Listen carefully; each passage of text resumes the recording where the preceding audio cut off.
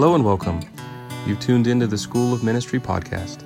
Paul is your Bible teacher today. Later you will be given information how to reach us. If you have questions you would like addressed, let us know.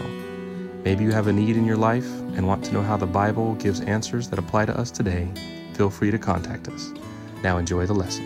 Tonight we're also going to start in the book of Daniel. We're going to do an overview of some of Daniel's prophecies and understand the book of Daniel in light of, especially of end-time events. Tonight we're going to do an introduction. Let me read, if I might, in Daniel chapter 8, beginning in verse 15. Daniel has just had several visions. And as we enter into verse 15, I think that this is a good understanding for us as we introduce the book. Then it happened when I, Daniel, had seen the vision and was seeking the meaning, that suddenly there stood before me one having the appearance of a man. And I heard a man's voice between the banks of the Ulai, who called and said, Gabriel, make this man understand the vision. So he came near where I stood, and when he came, I was afraid and fell on my face. But he said to me, Understand, Son of Man, that the vision refers to the time of the end. Now, as he was speaking with me, I was in a deep sleep with my face to the ground, but he touched me and stood me upright. And he said, Look, I am making known to you what shall happen in the latter time of the indignation, for at that appointed time the end shall be. We're going to stop right there. That gives us kind of an idea of what's taken place. Daniel is a man who has many visions, has seen so many different things. We're going to see how that relates also to the book of Revelation.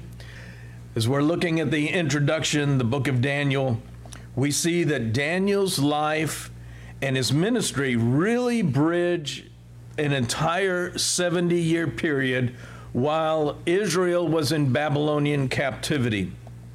During this time, we know that Daniel had been deported with many of the other young men that we see, especially if you read chapter 1, chapter 2, chapter 3. You'll see the young men that were selected for government service. So Daniel was probably about 16, some would say 13. The wording is that he was a man that had been already at a bar mitzvah. So he had been a son of the law. That's why we think that he was somewhere between 13, 16 years of age by the time that he enters government service. Daniel really becomes God's prophetic mouthpiece to the Gentiles and also to the Jews, because he is declaring God's eternal purpose, what God's going to do. That's what we're going to be looking at in this book. What is God's purpose?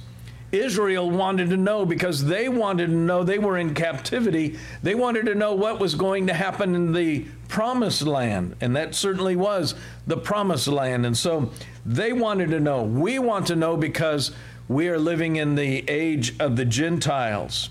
And so 9 of the 12 chapters in this book revolve around dreams or God-given visions. Sometimes they include trees, they include animals, beasts, images.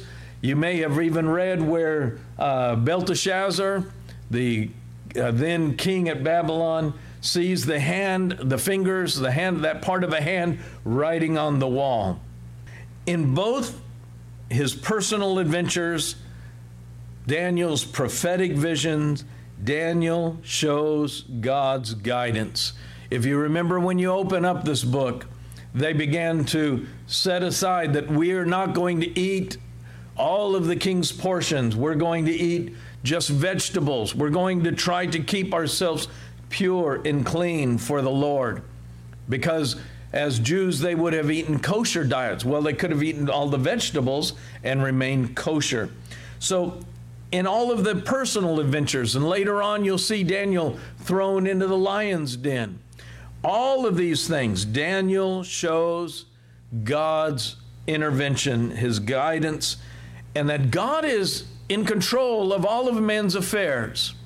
Not that God is so sovereignly watching over that he, has us as puppets. No, not at all.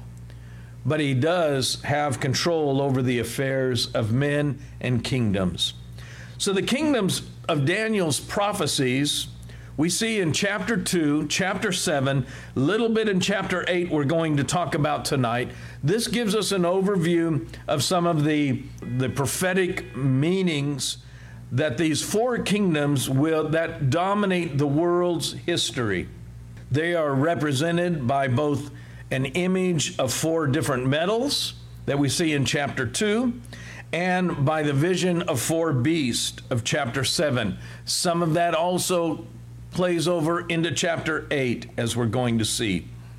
You'll notice, but the head of gold, the silver chest, the bronze middle section, the legs of iron, and then the feet of iron and clay.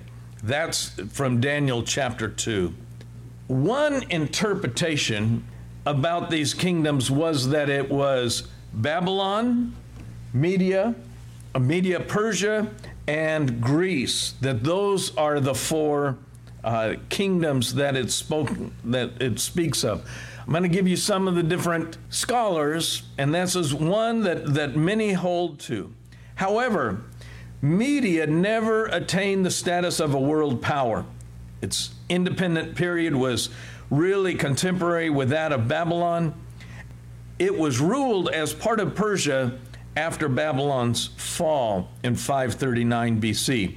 So I think that because in 550 BC, Cyrus, who is the king of Persia, he defeats the last Median king, Astyages, and merges the two kingdoms. So now we call it the Medo-Persian Empire.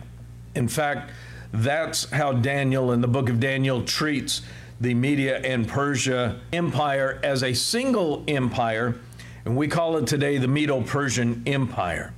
There is a plausible interpretation, and this is what I hold to. It holds that these kingdoms are Babylon, Media, Persia, Greece, and Rome.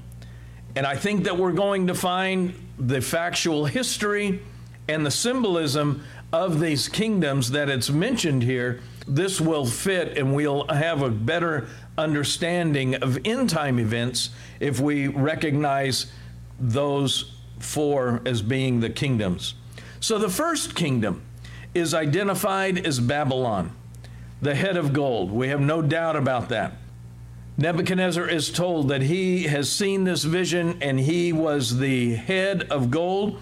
In chapter 7, he is the winged lion. I have some illustrations for that. The lion is recognized as the symbol of the Babylonian royalty, and it's demonstrated in many different pictures, statues, sometimes motifs, various things, where lions are found in the Babylonian ruins. We see in chapter 7, it talks about the plucking of wings and the subsequent transformation into a man. And I think that is absolutely related to Nebuchadnezzar, because if you know anything about Nebuchadnezzar, in chapter 4, he begins to say, oh, look at all that I have done. Look at all that I have built. And God, for 7 years, makes him like an ox. He's out in the grass or out in the fields eating grass, and he's out of his mind until it says that God restored his right understanding. And so I think that that's what you'll find in chapter 7. We're not going to spend a lot of time on that. I would just want to give this to you by way of overview.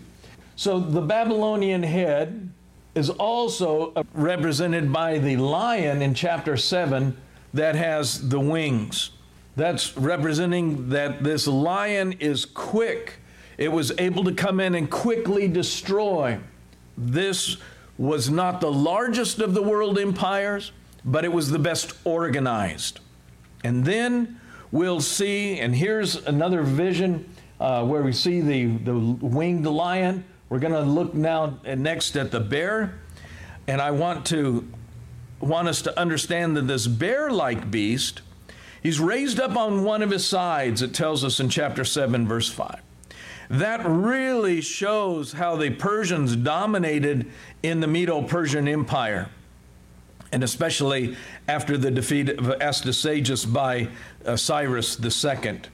And so the fact that the bear is raised up on one side shows that the Persians really led over the Medes.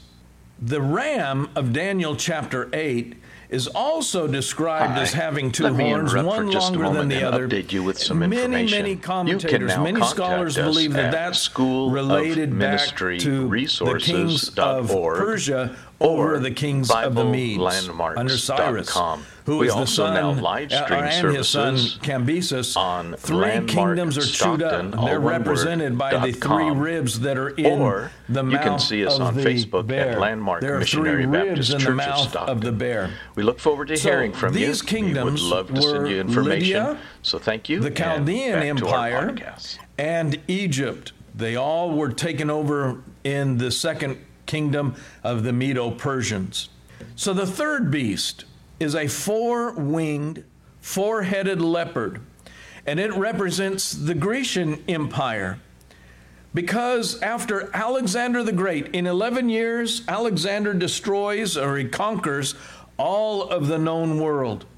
He goes not only from Greece, but he goes all the way into India and what's today modern-day Pakistan. And we have those records of how they've gone out actually on into Africa and some of the different areas.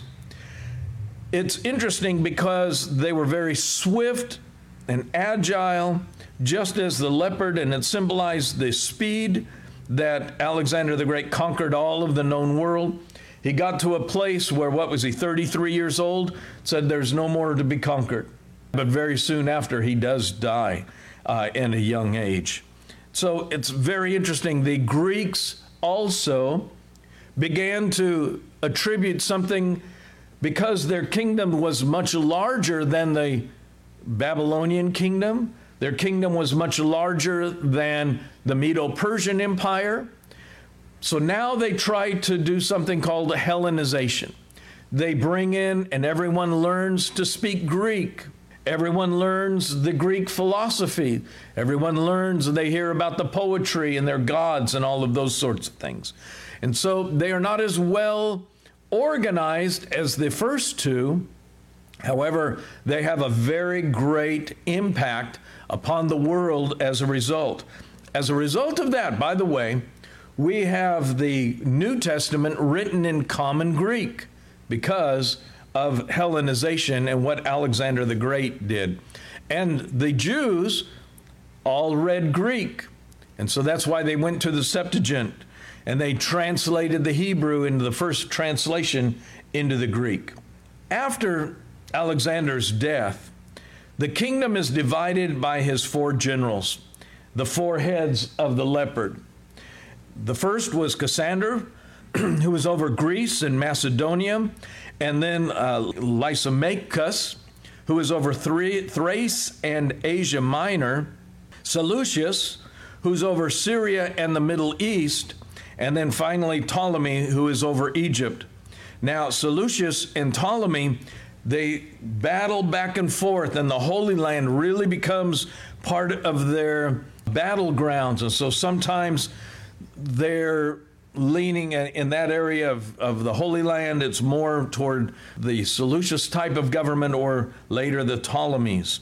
That's why sometimes as we enter into the New Testament, we see some of the differences after the Romans had come in. And so, what are we talking about? Now we're talking about, in this area, the four-winged beast, who's also that middle section. And we're going to see in chapter 8, there is the ram that is the Medo-Persian, but there is a goat that comes in and takes over. Now this also will have an implication for the man of sin. There was a man by the name of Antiochus Epiphanes. We see there the four-headed, four-winged beast, the leopard, symbolizing the Greek Empire. We don't want to press on the number 4, try to make something else. But the Greek kingdoms after the death of Alexander become very unstable, and certain dynasties rise and fall. Understanding this, it has implications then later as the Romans come in, because they're trying to overdo what some of the Greek philosophy that had come into the land. Such as an idea, one of the reasons we don't want to press the number 4 is because Lysimachus was slain in battle in 281. There's no followers after him. So if we try to make too much of the number 4, it falls short. The number 4 is probably just representative of the several Greek kingdoms that happen in the various times that are in control of the Holy Land, because it goes back from the Seleucids to the Ptolemies and back and forth. The final kingdom. This is the one I want to spend the most time on. The final kingdom in chapter 7, verse 7 says that it is different from all the former beast. This is the Roman Empire. The 2 legs of iron of the image of chapter 2 reflect that the empire is characterized in 2 major parts. One on the east, and Greek is the principal language. One on the west, where Latin is the principal language. However, it's going to have much more impact than that. The 10 horns that come from that represent the various rulers and the dynasties who governed the Roman Empire. However, I think we're going to see much more about that. Some scholars, this is what they say, the 10 here represents a plurality, should not be pressed for 10 specific historical counterparts. I think we're going to see something much greater than just that. Throughout its history, the empire was ruled by a republic, which was made up of several generals who seized power, especially during the late part of the republic. Men like Marius, Sulla, Julius Caesar, as opposed to Augustus Caesar, where there's actually a dynasty. After Augustus Caesar, he consolidates that power to himself. Well, all of these, by intrigue, assassinations, civil wars, they're all trying to get power to themselves. That is a regular feature in the Roman history. And it seems some scholars would say that that's why the feet that are mixed of clay and of iron. I think I'm going to give you, I know I'm going to give you a little different interpretation, but I want you to see that that's the way many Bible scholars are going to tell you. Here we have the example of the image again, with Babylon being the head of gold, the breast of silver being Persia, the thighs of brass, that of Greece, the legs of iron, that of Rome, and then we have feet that are mixed with iron and clay, and we're going to find that a rock that was made without hands represents the kingdom of Jesus Christ, and it destroys and knocks down the whole symbol. It knocks down the whole image. Why is that? I think this is a better explanation for the final kingdom that's coming. That which is different from all the former beast. I believe that it denotes Rome and the Roman Empire. And finally, then, there was in 321, 325, Constantine, the Roman emperor, accepts and brings in Christianity. And now he says that I am the head of the Catholic or the Universal Church. I am the head of the Christian Church. So now you have Christianity and the Roman government being merged. The 2 iron legs of that image do reflect the Roman and the Greek Catholic Church, in my opinion. The reason for that, it has 2 major parts. One that used to be under Constantinople and modern Istanbul, and the other still in Rome under the Vatican in the West. One still under the Greek influence, one under the Latin influence. The 10 toes, The 10 toes that were made up in that image, that were partly of clay and partly of iron, I believe that they will represent a revival of the Holy Roman Empire. That's what Catholicism calls themselves. The Holy Roman Empire is the Roman Catholic Church. But there is a new kingdom that is coming, another empire that we have yet to see that's on the scene. It's mixed. It's not cohesive, partly of iron, partly of clay. They kind of work together, but they're really not cohesive in that sense. And there will be 10 kingdoms, 10 nations that will be represented in this coalition empire. It is a world empire. Just as the others, each empire was a little larger than the last and had less organization. I think that this final empire, the empire of the 10 toes, takes in a worldwide influence, will be a worldwide empire. However, the influence is not cohesive.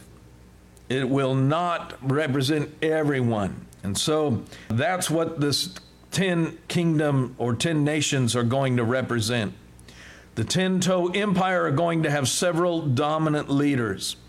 I believe that's what's represented by the goat horns that are found in Daniel chapter 8. If you read that, you'll see that it is a definite description of the man of sin. Now, there was a man under the Grecian Empire named Antiochus Epiphanes. And of course, I think we're familiar with Antiochus Epiphanes, how he went in, desecrated the Jewish temple, the temple in Jerusalem. They had all kinds of parties and they desecrated it. He even offered a pig on the altar. And as a result, the Maccabean priests, those Orthodox Jewish priests, led a revolt, overthrew Antiochus Epiphanes and his armies, and cleansed the temple. It took them 8 days, and they said that during those 8 days they had oil enough for a single day, and that's why the Jews remember Hanukkah today, because the oil, they said, miraculously lasted. 1 day's oil lasted 8 days while they cleansed and purified the temple at Jerusalem. That desecration, that abomination of desolation, it's called, from Antiochus Epiphanes, is going to be seen again in the man of sin, the Antichrist. There have been many Antichrists, but there will be one in particular. He is the little horn that comes forth, and he is the Antichrist. That's where I said Antiochus Epiphanes was a representative of the Antichrist. We have kind of a foreknowledge. That's why many scholars are going to say, well, that horn, that goat, goes back and represents the Grecian Empire. That is somewhat true, but false, because it's going to really represent, we're going to see the fuller meaning of these prophecies under the Antichrist that comes from the 10-toed nation. Then there is a rock that is made without hands. That represents the virgin birth. The rock from the mountain, not made with hands, represents Jesus' second coming in what is called the day of the Lord. The day of the Lord is certainly coming and certainly going to destroy all of these kingdoms that this world has known. All these man-made kingdoms will be established in one eternal kingdom where Christ is the head. And so all of these, as we've seen, are destroyed. All the kingdoms of man will come down because the kingdom of Christ will overthrow everything that has gone before, and a new rule and reign takes place. And so this kingdom is the perfect kingdom. Jesus Christ himself is the King of Kings and Lord of Lords. He's going to rule, we understand from the book of Revelation, for 1,000 years. During this time, Satan and his demons are bound. Nobody else is going to be able to say, well, the devil made me do it. He is no longer the God of this world. Remember, Christ entered into his domain and took the keys of hell and of death. And so Satan knows.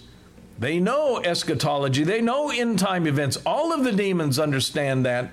Remember, when Christ came, some of the demons have asked him, is it now, before the time, that you were going to bind us? Well, they have a good idea of eschatological events. But Satan is no longer the small g God of this world. Christians, thank the Lord, we have a new glorified body. We've been made perfect. We have been made like Christ at this time.